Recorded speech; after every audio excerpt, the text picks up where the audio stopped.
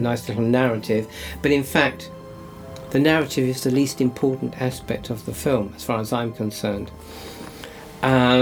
So the rest of that part of the film is way over an hour and 20 minutes, something like that. Yep. But people regard that as the slow part of the film. It's Well, strange, certainly even Hollywood it's regard it as the packed, slow part. yeah. But in fact, I find it completely packed. So I mean, there you're trying to sort of just summarise the narrative. It's a narrative, Say it's not that important for what the film has become, because it's culturally it's a very high watermark, isn't it? And a kind of punctuation perhaps in the 60s. And at the end of your book, I think it's Marianne Faithfull you quote, who says performance puts a glass case over the 60s. Is that right? I mean that's one of her famous quotes that she's always used. That's coming from her. And how, I mean that's do you feel that's very true in many respects? Because what we for a number of reasons. It's not just it's a countercultural one, but even then it's still not an easy play on saying it's countercultural, because most of the people involved in the film are involved in the King's Road. And also Chelsea. It's a Hollywood film. It's a Hollywood production, which is I mean, although that didn't have too much impact directly on the production, Hollywood in the end had control of it, and they didn't even want to release it, did they? Because they just couldn't understand. But for that, I think at the same time we didn't really have to. Don't worry too much about Hollywood at the moment. What is interesting is the counterculture in this country, and the fact that it's supposedly filmed in Paris Square, which is just the facade, because that's the door and you can see that he's wandering along in Paris Square, and we all know that that's the 60s, the hippie kind of thing around there. That is the kind of the heart, one of the throbbing places for counterculture, right?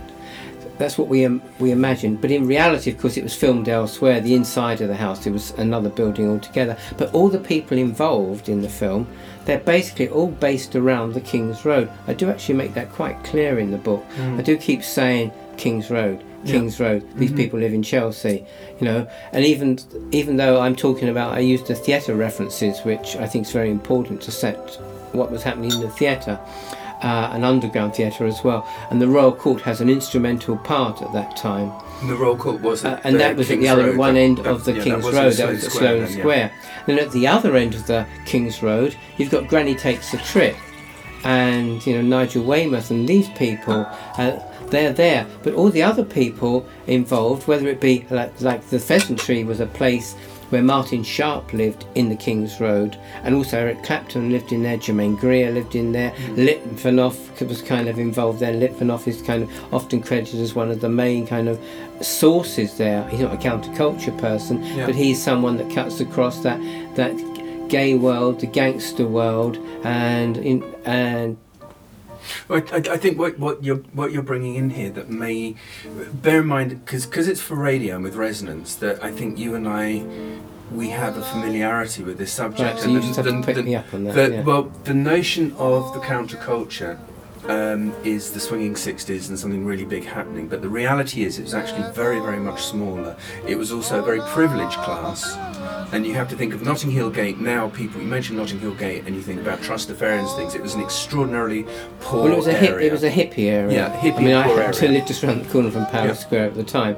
It was a hippie area, and I suppose I haven't really thought of it, but I wonder whether the first kind of shops that were selling, beans and yogurt and brown rice and things like that must have been in there, because you also have to think that Michael Moorcock and Friends magazine.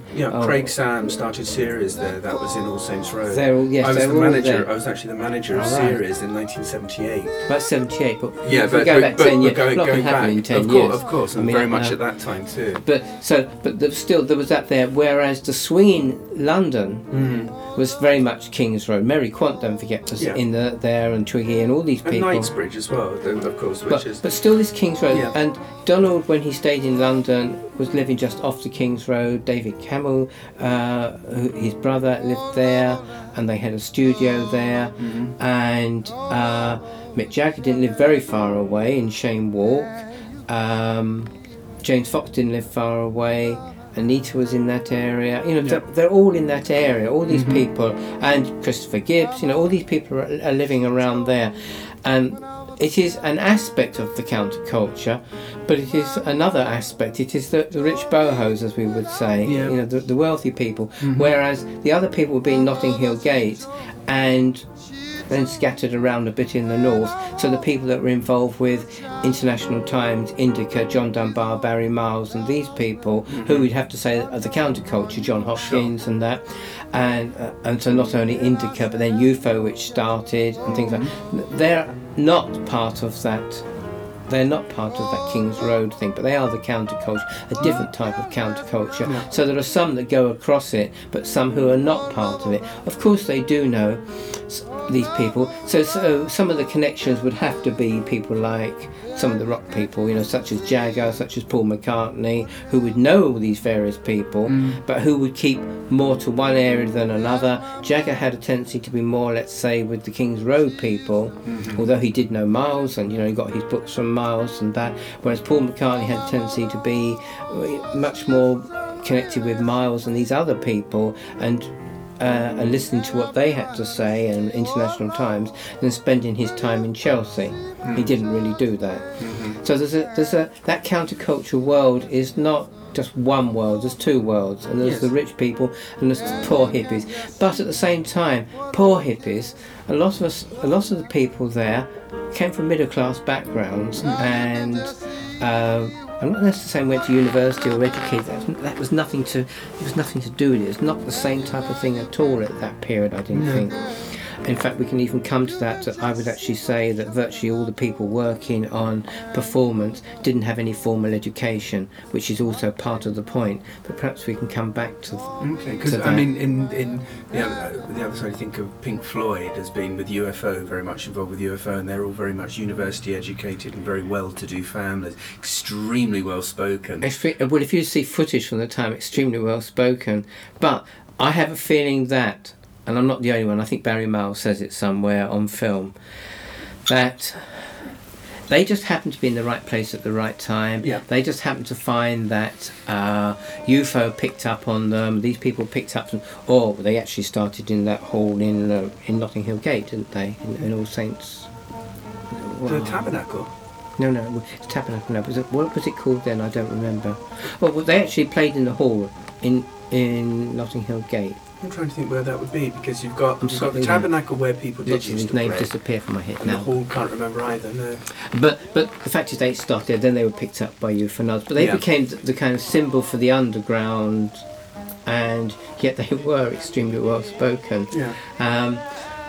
And that was quite ironic, really. And the psychedelia coming from the Boyle family as well, with the Technicolor light shows and things. So you had the art world once again. The art world is very much involved in that, and whether it be... but see, once again, there again, and I make this very clear in the book, you start to look at the art world of the art references that are in the film, they're coming off Robert Fraser.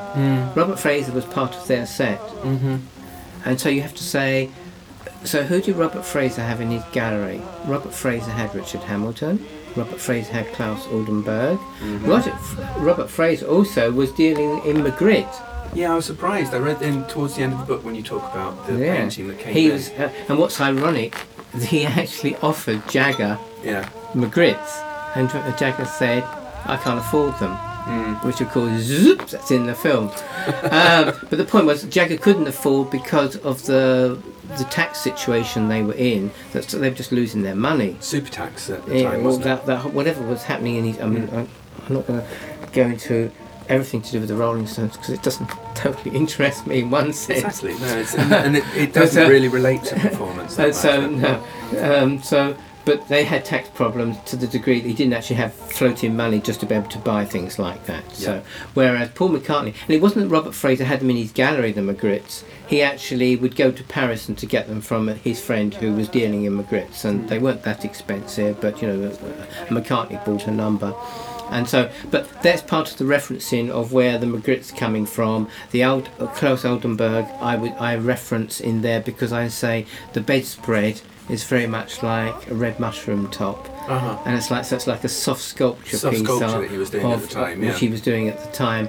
And this is, I am just picking off bits and pieces and here and there to show you, but you could go through very carefully all the exhibitions and you'll probably take out even more. The fact is that Richard Hamilton, when you look at the room of Chaz, of his flat, it looks very much like Richard Hamilton, some of his paintings at the time, some of the interiors. It's got the same feel, it's got the same colours. Nothing is an exact copy. And they're not even tending to be pastiches, but they are in the mode of, in the ambience of, you think of it, you can see that there's an echo coming through. And I use the word echo because I think the film is about echoes. You use... I'm jumping around here all the time. It does use echoes because we see one of the great kind of countercultural references in the film, which is Borges, and you see the cover of the book, The Personal Anthology, and it's a picture on the front of the portrait, a head of Borges, but then you see echoes of him going back, and I think it's put on purpose because there were other Borges books around, and I think The South must have been in another book as well, but the story that's used there. But the fact is, it's a great one to use because the film uses echoes all the way through. Sure. The dialogue that's used in the first part echoes in the second part. They refer to it again, they use it again in different ways. Lots and lots of things echo without just kind of trying to suddenly pick my brain and say this is an echo, this is an echo. No, of course but it does happen like that. So the art references are there all the time, and I reference the Boyle family once again, not because of the light shows, but because of the way they play with textures, because they were doing their concentration on squares of the world. You know, That's they right. focus on making textual pieces. Through darts and pins at the map which of the they world. threw a map and then they came and they did an exact representation of. And did it as a family, which is quite interesting. It started off. Beautiful. It was done as a family, but you have to realise in the 60s, late 60s, the children were very young, so it was just the two of them really. Of course, yeah. And Joan, Mark and Joan. But Mark, in those days, there was often given the credit. You know, it was Mark. But in fact, it was Mark and Joan. Then gradually the children came in, and and the children are very much, and it's very much a family thing now. Sure. Although Mark has died, but the rest, they carry on. And and I saw them 6 months ago. I saw them at the Serpentine Gallery when Yoko was doing a thing there, and we talked. It was great. Yeah. Well, they did. I met Joan because I know Sebastian. I've done some stuff with one of the magazines he was producing years ago, and they had the recreation of the light shows at the ICA. There was a special night of oil light and all of the hippie glass stuff at the ICA about 5 years ago, and it was a recreation of one of the happenings from the 60s, the Boyle family happenings, and Joan did a talk, and it was beautiful. It was very interesting with them. Well, I worked at UFO, and I helped Jack Henry Moore do the sound. He was in charge of the sound, so I was helping him, and so I was underneath on the scaffolding, and above my head was Mark and Joan projecting over the Soft Machine, the Pink Floyd, and whoever was playing. And so every now and then you get crash as the whole thing would kind of splinter with the glass frame. It was not high tech. The whole thing started off with them putting ice in slides, I think, and removing the heat, the thing that deflects the heat, so they'd actually melt frames, and it actually grew from that. But then you could reference it out. Someone else that you mentioned in the book is Metzger with the autodestructive art. And he gets all the credit for that, and I actually kind of did that once again. I could have sidetracked and said there were other people involved in doing the autodestructive art, like John Sharkey, and John Sharkey went to court for it, and there was a number of people involved in that because of bringing over the actionists from Vienna, the Hermann Nietzsche and these people, Otto Mühl and things like that. And once again, and I will have to put this in, is that Otto Mühl's work was filmed by Kurt Kren, and Kurt Kren did these phenomenal kind of cut-ups, his films, which are happenings in themselves, in a sense, actions in themselves. And I am saying that they have an influence on this film as well, because these are part of what Donald, Nick, everyone involved in this film would see. And they don't just go, say, specifically seeing like we might do now, but they're just there. They're an ambience of the 60s. If you're involved in the 60s, you're just going in and out of Better Books, Indica, UFO. You might not stay all night. You might just go through. You'd know the people show there. You would have read International Times or flipped through International Times. You would know, because the world was very small at that time. So you didn't have to see everything or know everything. You just knew what was going on. Sure. People would talk. Now, so if we come down to Christopher Gibson, his friends, and Tara Brown, all these people, they didn't have to earn a living in any major way. But so they would be here, there and everywhere, and they would be picking up on information, talking to each other, just laying around in the evening, drinking fine wine or smoking whatever, taking various drugs. But they would just be talking about it. And someone like Jagger was very interested in picking up on everything. He was absorbing, and he made no bones about it. He was said he was out to learn things, so he would just order books from Miles, read them, and talk to them about them, and ask everyone. That was great, because at that time people were interested in learning and knowing things just for the sake of it, because they wanted to enrich their lives, not for career, not education, because you're going to get a job. You're going to go to university, and what you're going to do at university, you're going to do that so you can get this job. Nothing to do with that. No one was interested in that, and lots of people didn't go to university. I went and walked out of Chelsea, so I was going to do a chemistry and geology degree. Chemistry and geology? And geology and concepts of stratas. And you start somewhere. And fault lines. Yeah. I think fault lines is even appearing in what I'm saying now, as it is in my writing. I run down fault lines. I run precipices. Yeah. I use that kind of, sometimes actually very physically say it, particularly in my poetry, and that I very physically say these aspects of geological terms and concepts that I'm playing with. But I would actually apply that also here, although in another sense, the real word for talking about performance is the word mosaic. Like you see the glittering on the table in the lights, or labyrinth, which is to play with Borges as well, Borgian terminology. They're all part of it, this kind of weave, or a weave of a rug, like you see the Persian rug on their magic carpet. That's all kind of part of this kind of complex thing that became performance, but not intended to be complex. And all of them what I would say is that all the people, although Donald is trained to be a painter, had a formal education to be a painter, he then broke that by going to America and stopped painting portraits and went into an abstract expressionist period, and he had an exhibition which was very influenced by Tapia, as it would appear. But then he went to Paris, and in Paris, which was because of Deborah Dixon, he went to Paris. He didn't go to Deborah Dixon being his girlfriend at the time, and she was a model, and she picked up very quickly in Paris to become a very top-line model. She went there because to work, she was being flown from New York to Europe to work, and so therefore by basing themselves in Paris, she could then kind of work around Europe and pick up, and she was a major kind of... Tell you what, some threads you're opening up there that really opening up to me is that was one of the things I wanted to talk about, was glamour. And when we think of the 60s and underlying this and driving this, you've also got Anita Pallenberg as being one of the writers of the script, and hugely influential as the character Ferber, and a driving force of both the Rolling Stones and...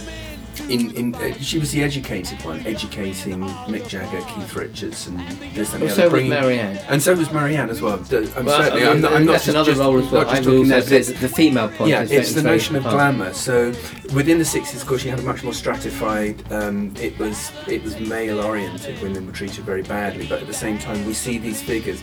So you've got these models, sex objects, of course. But they weren't treated as sex objects. They are sex objects, and the way we look back now as sex objects, but in fact they weren't regarded as sex objects in the kind of way that we regard sex objects now. They were obviously very glamorous and that, but then that was part of this terrifying idea of what women were supposed to be at the time.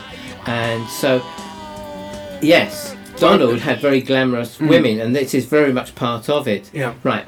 And Anita, once again, she was modelling. That's where she came in, although she had this art background, and therefore that's why she knew Robert Fraser, because she'd gone from Italy with her art world boyfriend, Schifano, who was ostensibly a photographer, but he's in fact a painter. So that's why she knew all those people in New York, and why she knew eventually Robert Fraser. So when she came to London, she had that connection with Robert Fraser. So she was part of that kind of glamorous world there.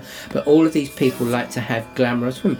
Well, I think Marianne Faithfull says in her book that she liked Paul McCartney because he was the only one that didn't seem to have a model on his arm, and the others always had models. And why were they spending their time with models?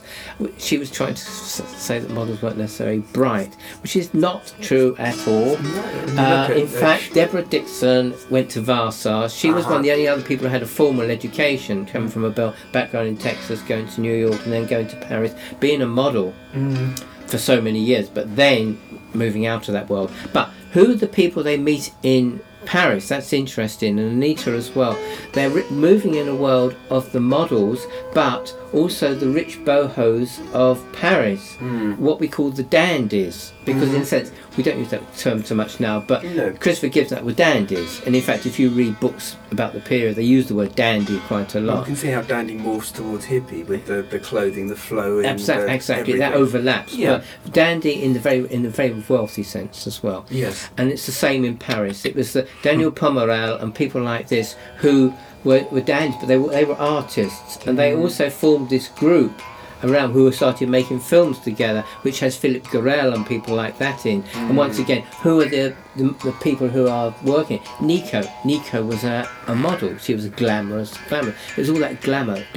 Glamour played a very big part in it. It's I'm seeing these very strong undercurrents driving things, and you've got glamour as this very driving force. But at the same time, you mustn't put glamour down as if certainly not. No, because we have a different view of it. Because our different view of glamour now, our models are not necessarily particularly educated. Or here it was very exciting, very international, and for people like Mick Jagger and English, it's a fairly provincial thing. Think of the Beatles as being fairly provincial. These international women coming along with huge influence. The Beatles were very much working class people, and the Rolling Stones were very much middle class. Sure. But of course, the way that the cookie crumbled, the way Brian Epstein had set them up, the Beatles up, and then the way that Oldham had to respond to make that kind of tension and frisson between them gave the Rolling Stones as if they were working class, which is why Jagger, I suppose, took on the kind of mock Cockney accent and the rest of it. But having said that, I think Keith Richards he came from much more. I come from Sidcup, that's where I was born, and I'm living there again. So just down the road from me, we've got Crayford, and then just around there a bit further is Dartford, where Mick comes from. But Keith comes from Crayford, and I know where he comes from. They were kind of council house area and things like that. It's a very working class background. And when the Americans write about Keith, or the Rolling Stones and talk about Keith, they don't really understand South London, South East London like that. So they really don't understand the real environments. They talk about Keith's background, where he came, but they really don't actually know. And even if you go there now, you're not really going to understand totally. You have to have been there from the 50s. So Keith can say things, but he can also glamorise things to a degree. Jagger's very middle class, and I've got the morals of a middle class person, and it comes across like that in the film. It comes across in the way he is behind the film, and I actually express that in the book because I think it's there, and that's which not to put it down. I just think actually it's another stabilising force. Whereas the others, because they are very middle class, they can then find that they can break the rules very easily. The Christopher Gibbs and Donald Cammell's and all the rest of them, they can actually go against the rules and play in a different way. For Jagger, it's very difficult to come home and find your girlfriend in bed with another woman. I think it was a shock to his system. He might not want to admit it. I have a feeling. You sense these things between the lines. There is something conservative about Jagger. Oh, very, very much so. But that is probably a good... In terms of this film, that was probably a good point. Yeah. Because then you have him working against James Fox, who is very much an upper class person who showed himself very clearly in The Servant, which is his other good film of the period. And there he is then taking on the role of playing a gangster based on Jimmy Evans, who's an independent gangster. and obviously learning certain mannerisms from him and from other people as well. I mean, you know, and making this role, and then suddenly Jagger's coming up against that and playing off that, and I think it put Jagger on his back feet, back on his back feet to kind of think about how to work with this. And this is why my contention is that what really went on, everyone else runs down, is happens backstage in the dressing room, and which gets quoted as there was a terrible tension going on, they were fighting each other and kind of really taking the piss out of James Fox and really kind of playing games with him, actually was a very constructive way to make the film work. Because that they played that tension, they played that kind of against each other to make it then come out on the set where he was getting very irritated, James Fox. But it's always written up as if this was a negative thing. No, it worked. But it was actually a very positive. And I am suggesting, and I'm still thinking, that Jagger was actually quite clever, and it wasn't an accident and him just going along with it. He actually perceived that. Now, I use as my quote to try and show you an idea about it. Peter Hall talking about how to direct Harold Pinter. I use that as one of my ideas in the book to kind of show that idea. But one could run with it even further. And Jagger himself could probably say, "Oh, thank goodness, someone's actually said something." But I also picked up this from talking to other people who are on set who haven't really been talked to before, and they were telling me some of the various things that were going on, and I just put two and two together, and I started to piece various things to go together to know how this really worked.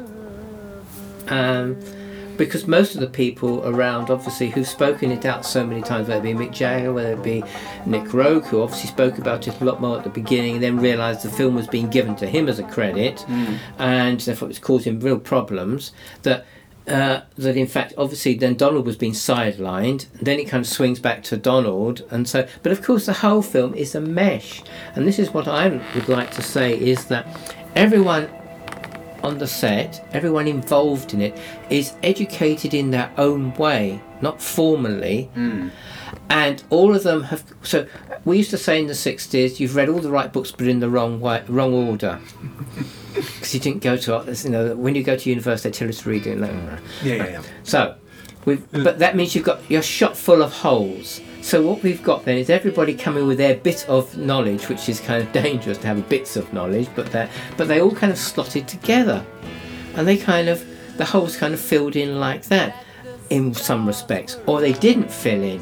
So therefore, there are errors and there are accidents and there are mistakes. But instead of scrubbing them all, they worked with them and they play with them. So where you might see something which you might say, oops, there's a continuity. No one smokes a cigarette that goes up and down, up and down, up and down. But there are other things that shift around.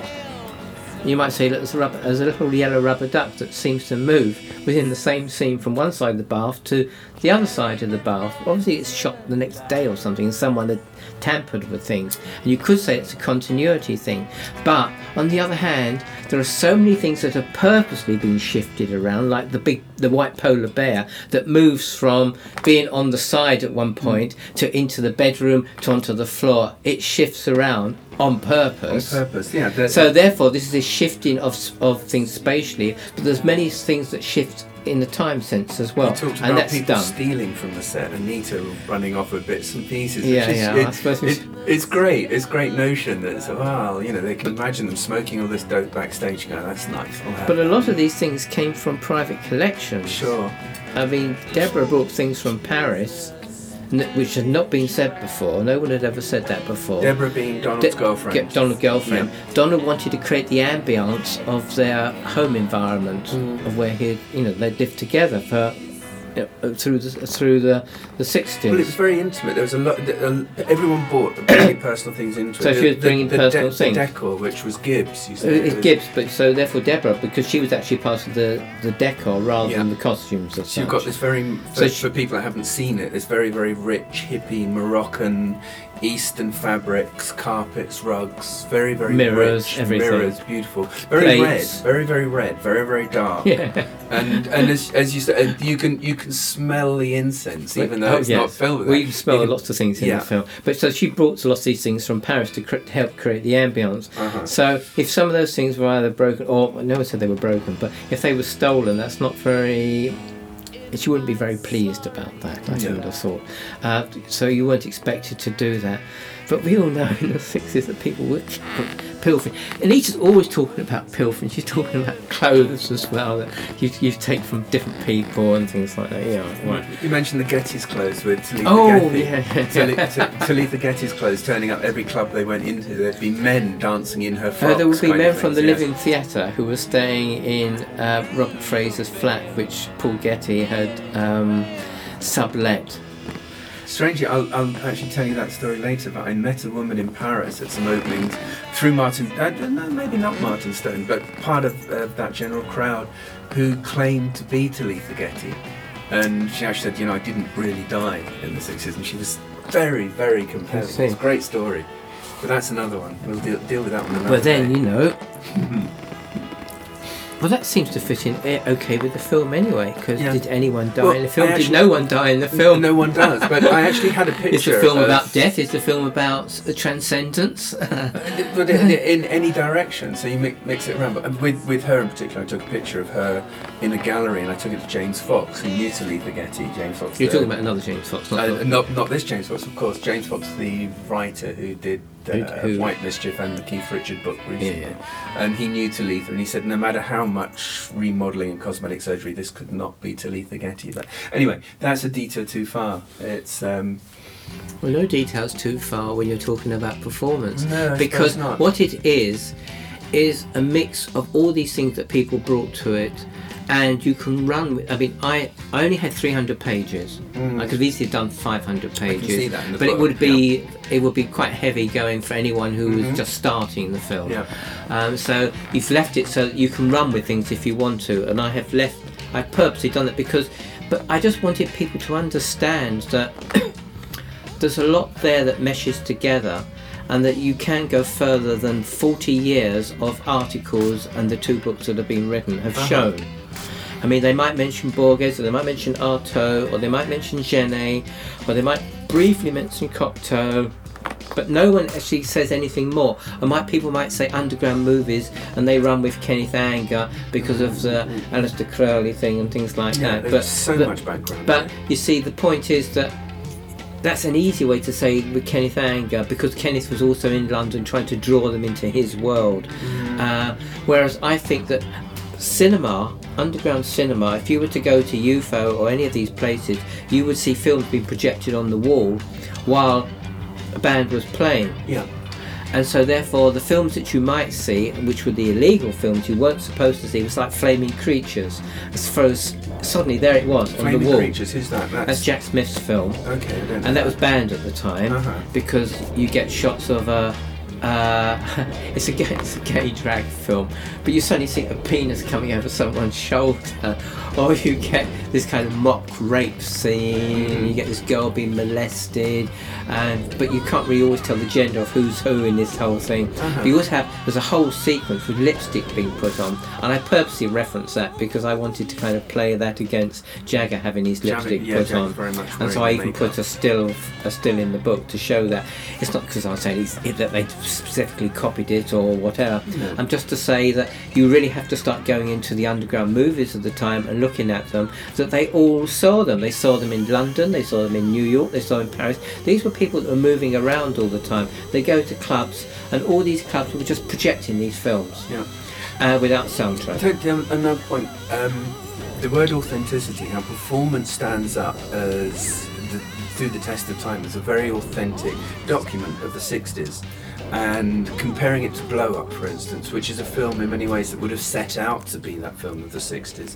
And I think you mention that in the book, that the research, and especially with James Fox, how he embedded himself with the South London people, going to the Thomas à Becket, working out and actually boxing with these people, and he came in, and then the word groovy isn't used, that you've got that allows the film to continue, that There's a greater authenticity compared to other films of the 60s. Yes. What I find is interesting because it appears to have that sense of realism of the 60s. Yeah. But it's not a realistic film at all. Of course not. I mean, it's very, very so therefore, crafted. if you try to have that sense of realism, I mean, Blow Up is not a realistic film, but you have that sense of that narrative structure, and that you feel that it's going along, and therefore it has a sense of realism about it. And many other films will be the same, but this has no sense of realism about it. The time is opening up inside the house all the time, and you don't even realise it's opening up all the time. You don't perceive it's that. So some people who might say, oh, the film in the house is much too long, it should be just shortened, it's because they haven't taken a deep breath and just sunk into their armchair and just relaxed with the film and let it flow with them. Which is not just meaning it's a drug experience. It's not to do with that necessarily, because the filming of the drugs in that is not done in that kind of awful kaleidoscope, outdated kind of way. He just kind of by showing the mosaic of the shimmering of the light on that's it. It's much more powerful. It's much more powerful. And Rogue said very specifically he did that. Whereas if you see Duffy, there's a scene inside a club where he's supposed to be taking drugs and the camera's going woo, woo, woo, going all over the place and things like that. And you go, more like the Monkees, what a cliche type of situation. This doesn't have those cliches, and what makes it very interesting is that, and what if you really start watching the film again and again, is that time and space are expanding and contracting. Time and space are expanding and contracting, and that throws you, and you don't even perceive that it's going faster or slower. And therefore there's no sense of realism. It is almost like, and this is why I will use Harold Pinter as one of the kind of diction kind of references. Harold Pinter doesn't date in one sense because of the way he uses language. It appeared to us at the time to be kind of realistic, the same as Edward Bond appeared to be realistic, but it's not. It's completely stylized. Sure. Well, if you try to put realistic dialogue, that would have kind of dated it. That would have outdated it. But it's much more than that, and that is the trick. And it's all an illusion. And this whole film is an illusion. That is what makes it work, and it's incredible that it makes it work. Nick Rogue's films after that are not the same as Performance. Not at all. They have aspects of. I purposely didn't really want to relate to. I mean, I took a couple of shots later because people like to say, well, if you start talking about Nick Rogue's films afterwards, therefore it all comes from Performance. And I say, well, no. Let's look at what Nick Rogue was shooting before. You can see all the little traits are there. You know, there's lots and lots of things which you see. Man Who Fell to Earth, for instance, I watched that recently in reference to this, because sort of reading the book and thinking about Rogue's work, and I was horrified by how it had dated since I last watched it, which couldn't have been that long ago. But it doesn't stand up, whereas Performance is a timeless film, even though it's very much of its time, about the time. It's timeless. But see, then, therefore, if you start to then say, let's say Borges or someone like that, people say, oh, that's a very 60s writer and things like that. But what he's talking about and what he's about is, it's a timeless thing as well. And the whole thing to do with time, which we say coming out of Borges, don't forget Borges wrote about Donne, and now suddenly the title of the book that he wrote has gone from my head, but that Donne's book, which Nick Rogue was also very interested in way before that, and Borges has written on that book as well. That whole sense of the interest of what you can do with time and the interest in time was always there with Nick Rogue, and he had experienced it a long while before, last year in Maribed in particular. So these things are there in his work. These things are there in the work altogether. So, but they had 6 editors on the film. Tony Palmer's not. I mean, I've credited about 20 people in the book who have been uncredited, whether they be actors or whether they be other people in the film. Other people had parts in the film. Lots of people worked on the film. Lots of things were done on the soundtrack that people don't really realise even now, that the way that Memo from Turner was not what people thought it was. It was completely stripped and done later on. Yeah, well, that's kind of a joke, isn't I mean, it? that's Still a lovely joke, but to know that Noel, that character, is such a kind of Black important character. character, it was actually Ian McShane. What's more important than Noel, in one sense, although we kind of can play jokes with Noel and that whole thing, is that the Hendrix the Hendrix thing and all the rest of it, is that his mother's there, and his mother's seeing him off, and at the same time James Fox, this is a pivot point of the film, James Fox is speaking to his mother on the phone, and she said, now, be a good boy, this type of thing. Her son is a gangster, and yet, and it's exactly the same as the Krays. The Krays mother, she always the boys were always well turned out. Well turned out, and they were just kind of, they might have got to a bit of mischief, but nothing really bad and all the rest. So it's much the same there, and this whole Irish kind of mother's insane, going down and see your Auntie in Barnstable and all this type of thing. But it's the two women there, these pivots. Once again, there's the mother figure there, and if you were to go through the film and see the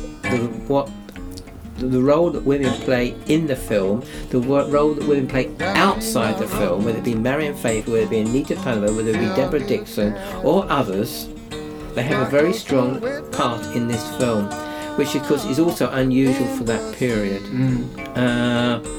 And so I like to see it from that point of view. And also as well. it was very looking forward in many respects, because that's another thing with performance, that you can see it as the punctuation of the 60s, the peace and love and everything ending with such violence, because performances are very, very it's a film about violence, as you say in the book.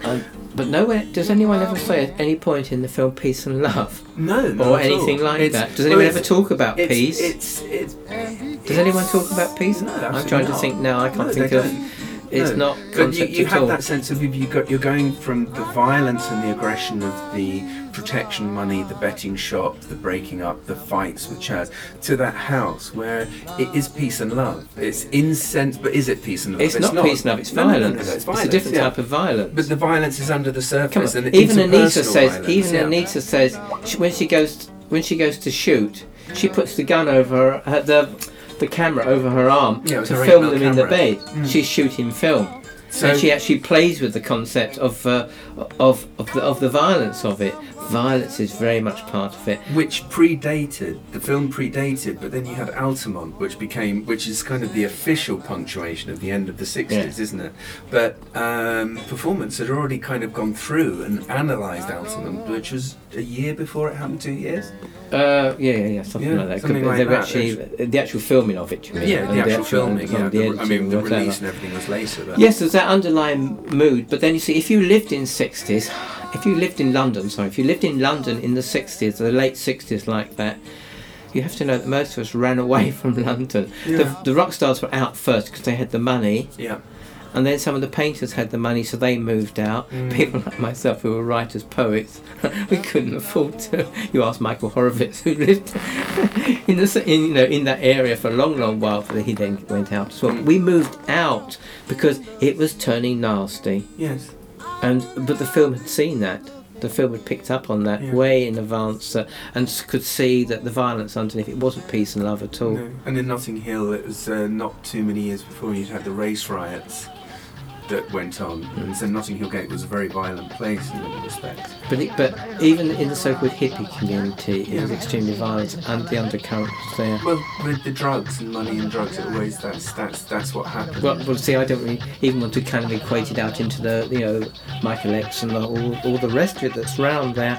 I just, even within the hippie thing, it was like a bad karma. Yeah. Bad karma, and you knew you weren't going to stay around long. So we all. In fact, the funny thing is that I was living in Stanley Gardens, and I hadn't been around that way for ages. And I walked back there not so long ago, and I realised that right next door to where is the Portobello Hotel now. So that whole thing has become something else. That whole area has become a very wealthy area, and I was living exact next door. So if I banged on my wall, if I drilled through my wall now, I would have gone into the Portobello Hotel. I find it very funny. I remember at the other end, the Goldbourne Road end, that was all bomb sites then, and in another big 60s film, was it Peter Cotton Dudley Moore? The Peter Cotton Dudley Moore one. Oh, wrong. The one with the devil. Peter Cook plays the devil.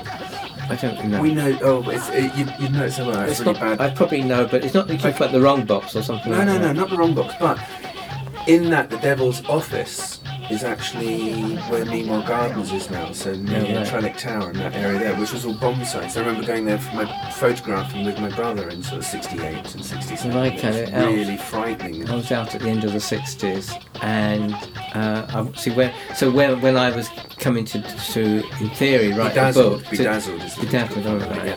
Well, in theory, I was going to write the novelisation before Warner's pulled on that one as well. Who wrote the novelisation in the end? Some guy who was their on tap person who wrote. Yeah. So I don't think he actually ever saw this film. He had the shooting continuity script was all he was given, because I can see from when I've read the book that he didn't know, he didn't have any details or whatever. So I was pulled on doing it. Never mind, because I did the Honeymoon Killers instead. Okay. That's another kind of took me into another world. Okay, that's another whole conversation that kind of there, has its own thing for going for it, and it's led me into other paths and whatever. I tell you what, we're actually coming up. We've almost talked for an hour. So there's something specific you wanted to say.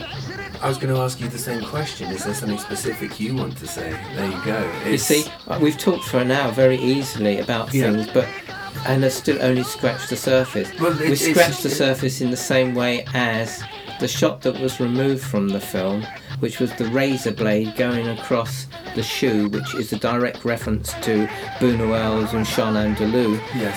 And it was taken out because this film is not a Buñuelian film, and I'm glad it was taken out, but it was taken out at the very last moment. But where it relates is at the very beginning of the film, we see the airplane go across a breakneck, very loud.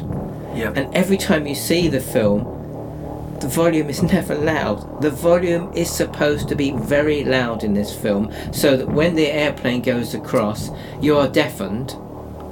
And then the two other points where you get deafened is when Jagger is putting the shrill noise into the ear of James Fox, and when you have the computer noise when they're smashing up the office, they are supposed to be extremely loud. Then the sound is set at different levels in the film.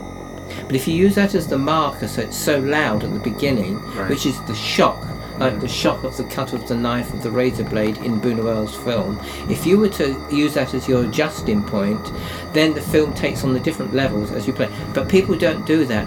Instead of which, you go to a cinema nowadays, when you see any kind of crap Hollywood film, they have it at an enormous volume to kind of cover up for the fact that it's a very poor film in the first place. Exactly.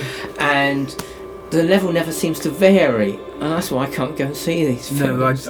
Because it's just kind of deafening for no obvious reason, for no real reason. Mm-hmm. Whereas this is supposed to be a reason for it. This film works on all the senses. Smell is there from the moment James Fox walks up to the lawyer and sniffs him. Yeah. Then you know that this film has got smell in it as well. Exactly. I can and smell you don't your have class. to. You don't have to have your neighbour. You know there's going to be, obviously you see incense. You know that that's going to be one that is going to reek of that kind of thing. But the smell at other points, the smell of acid. You can smell the acid. You know that's there. You smell these things.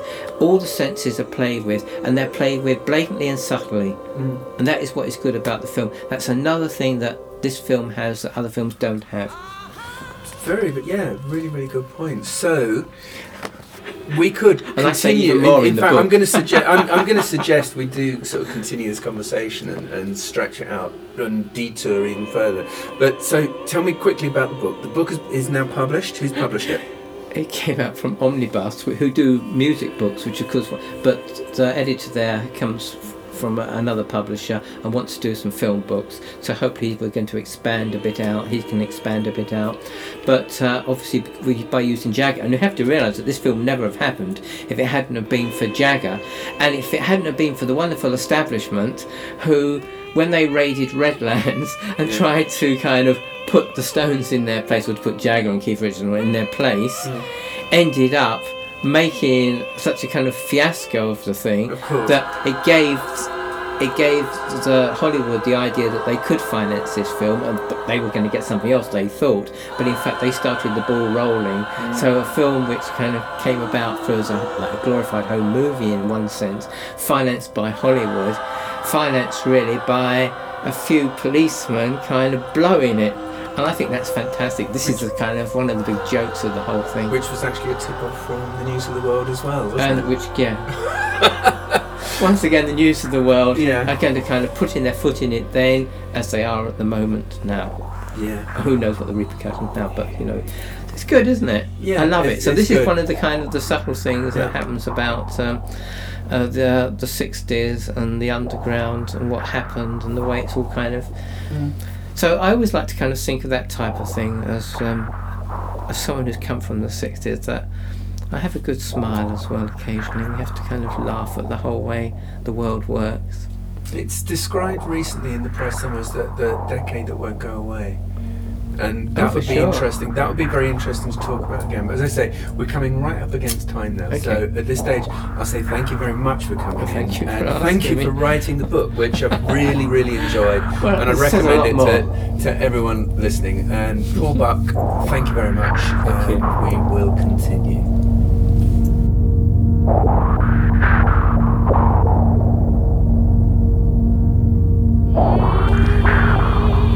You have been listening to Isotopica here on Resonance 104.4 FM with me, Simon Tishka, special guest Paul Buck.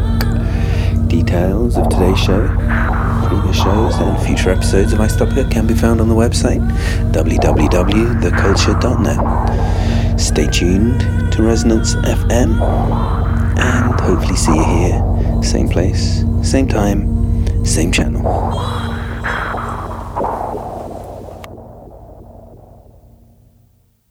Moved out, people like myself who were writers, poets, we couldn't afford to. You ask Michael Horowitz, who lived in that area for a long while, but he then went out as well. We moved out because it was turning nasty. Yes. But the film had seen that. The film had picked up on that way in advance and could see that the violence underneath it wasn't peace and love at all. No. And in Notting Hill, it was not too many years before you'd had the race riots that went on, and so Notting Hill Gate was a very violent place in many respects. But even in the so-called hippie community, it was extremely violent, and the undercurrent was there. Well, with the drugs and money and drugs, it always that's what happened. Well, see, I don't really even want to kind of equate it out into the Michael X and all the rest of it that's around there. I just, even within the hippie thing, it was like a bad karma. Yeah. Bad karma, and you knew you weren't going to stay around long. So we all... In fact, the funny thing is that I was living in Stanley Gardens, and I hadn't been around that way for ages, and I walked back there not so long ago, and I realised that right next door to where is the Portobello Hotel now. So that whole thing has become something else. That whole area has become a very wealthy area, and I was living exact next door. So if I banged on my wall, if I drilled through my wall now, I would have gone into the Portobello Hotel. I find it very funny. I remember at the other end, the Goldbourne Road end, that was all bomb sites then, and in another big 60s film, was it Peacock and Dudley Moore? The Peacock and Dudley Moore one. Oh, wrong. The one with the devil.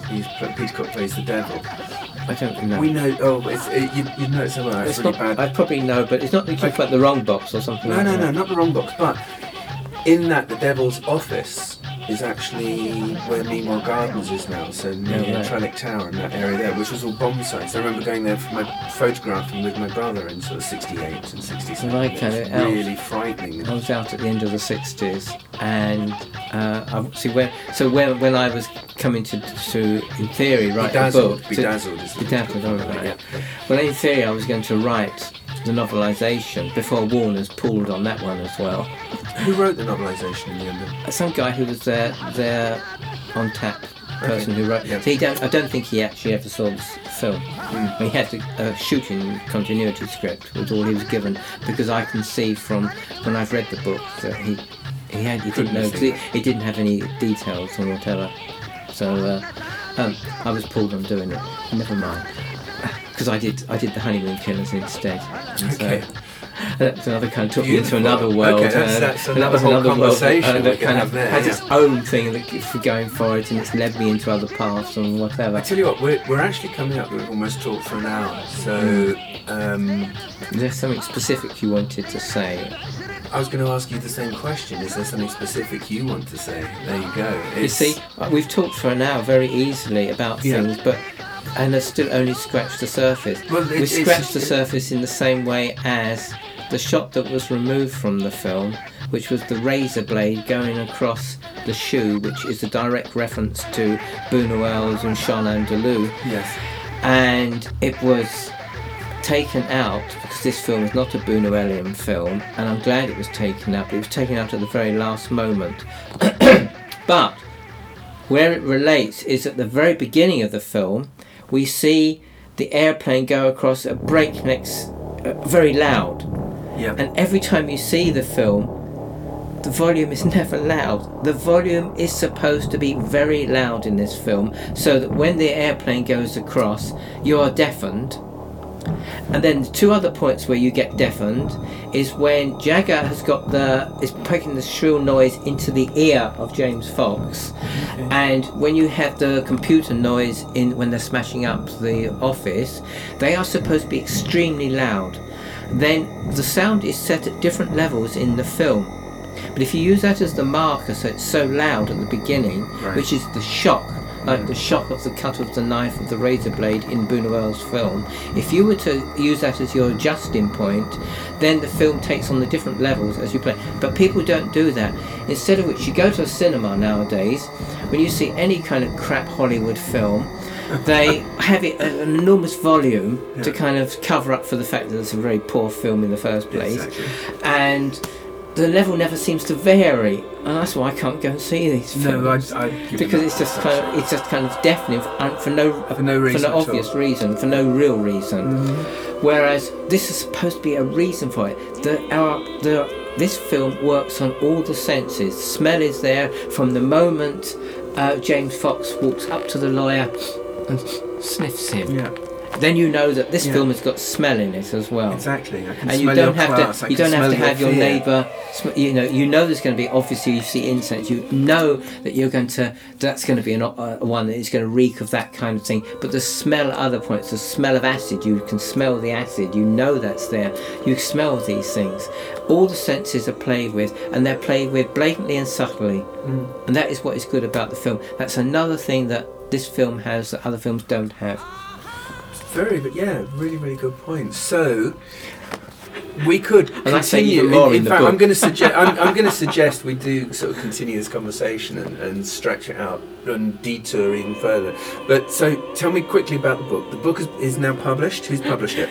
It came out from Omnibus, who do music books, which of course, but the editor there comes from another publisher and wants to do some film books, so hopefully we're going to expand a bit out. He can expand a bit out, but obviously by using Jagger, and you have to realise that this film never have happened if it hadn't have been for Jagger, and if it hadn't have been for the wonderful establishment who, when they raided Redlands and tried to kind of put the Stones in their place, or to put Jagger and Keith Richards in their place, ended up making such a kind of fiasco of the thing that it gave the Hollywood the idea that they could finance this film, but they were going to get something else, they thought, but in fact they started the ball rolling. So a film which kind of came about as a glorified home movie in one sense, financed by Hollywood, financed really by a few policemen kind of blowing it. And I think that's fantastic. This is kind of one of the big jokes of the whole thing. Which was actually a tip-off from the News of the World as well, wasn't it? Which, once again, the News of the World are going to kind of put in their foot in it then, as they are at the moment now. Yeah. Who knows what the repercussions now, but, it's good, isn't it? Yeah. I love it. So this is one of the kind of the subtle things that happens about the 60s and the underground and what happened and the way it's all kind of... So I always like to kind of think of that type of thing as someone who's come from the 60s, that I have a good smile as well occasionally. We have to kind of laugh at the whole way the world works. It's described recently in the press almost the decade that won't go away. and that would be interesting. That would be very interesting to talk about again. But as I say, we're coming right up against time now. Okay. So at this stage, I'll say thank you very much for coming. Thank you, and thank you for writing the book, which I've really, really enjoyed, and I recommend it to everyone listening. And Paul Buck, thank you very much. We will continue.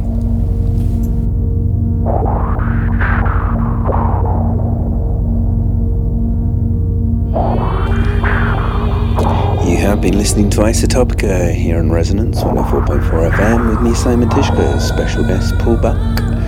Details of today's show, previous shows and future episodes of Isotopica can be found on the website www.theculture.net. Stay tuned to Resonance FM and hopefully see you here, same place, same time, same channel.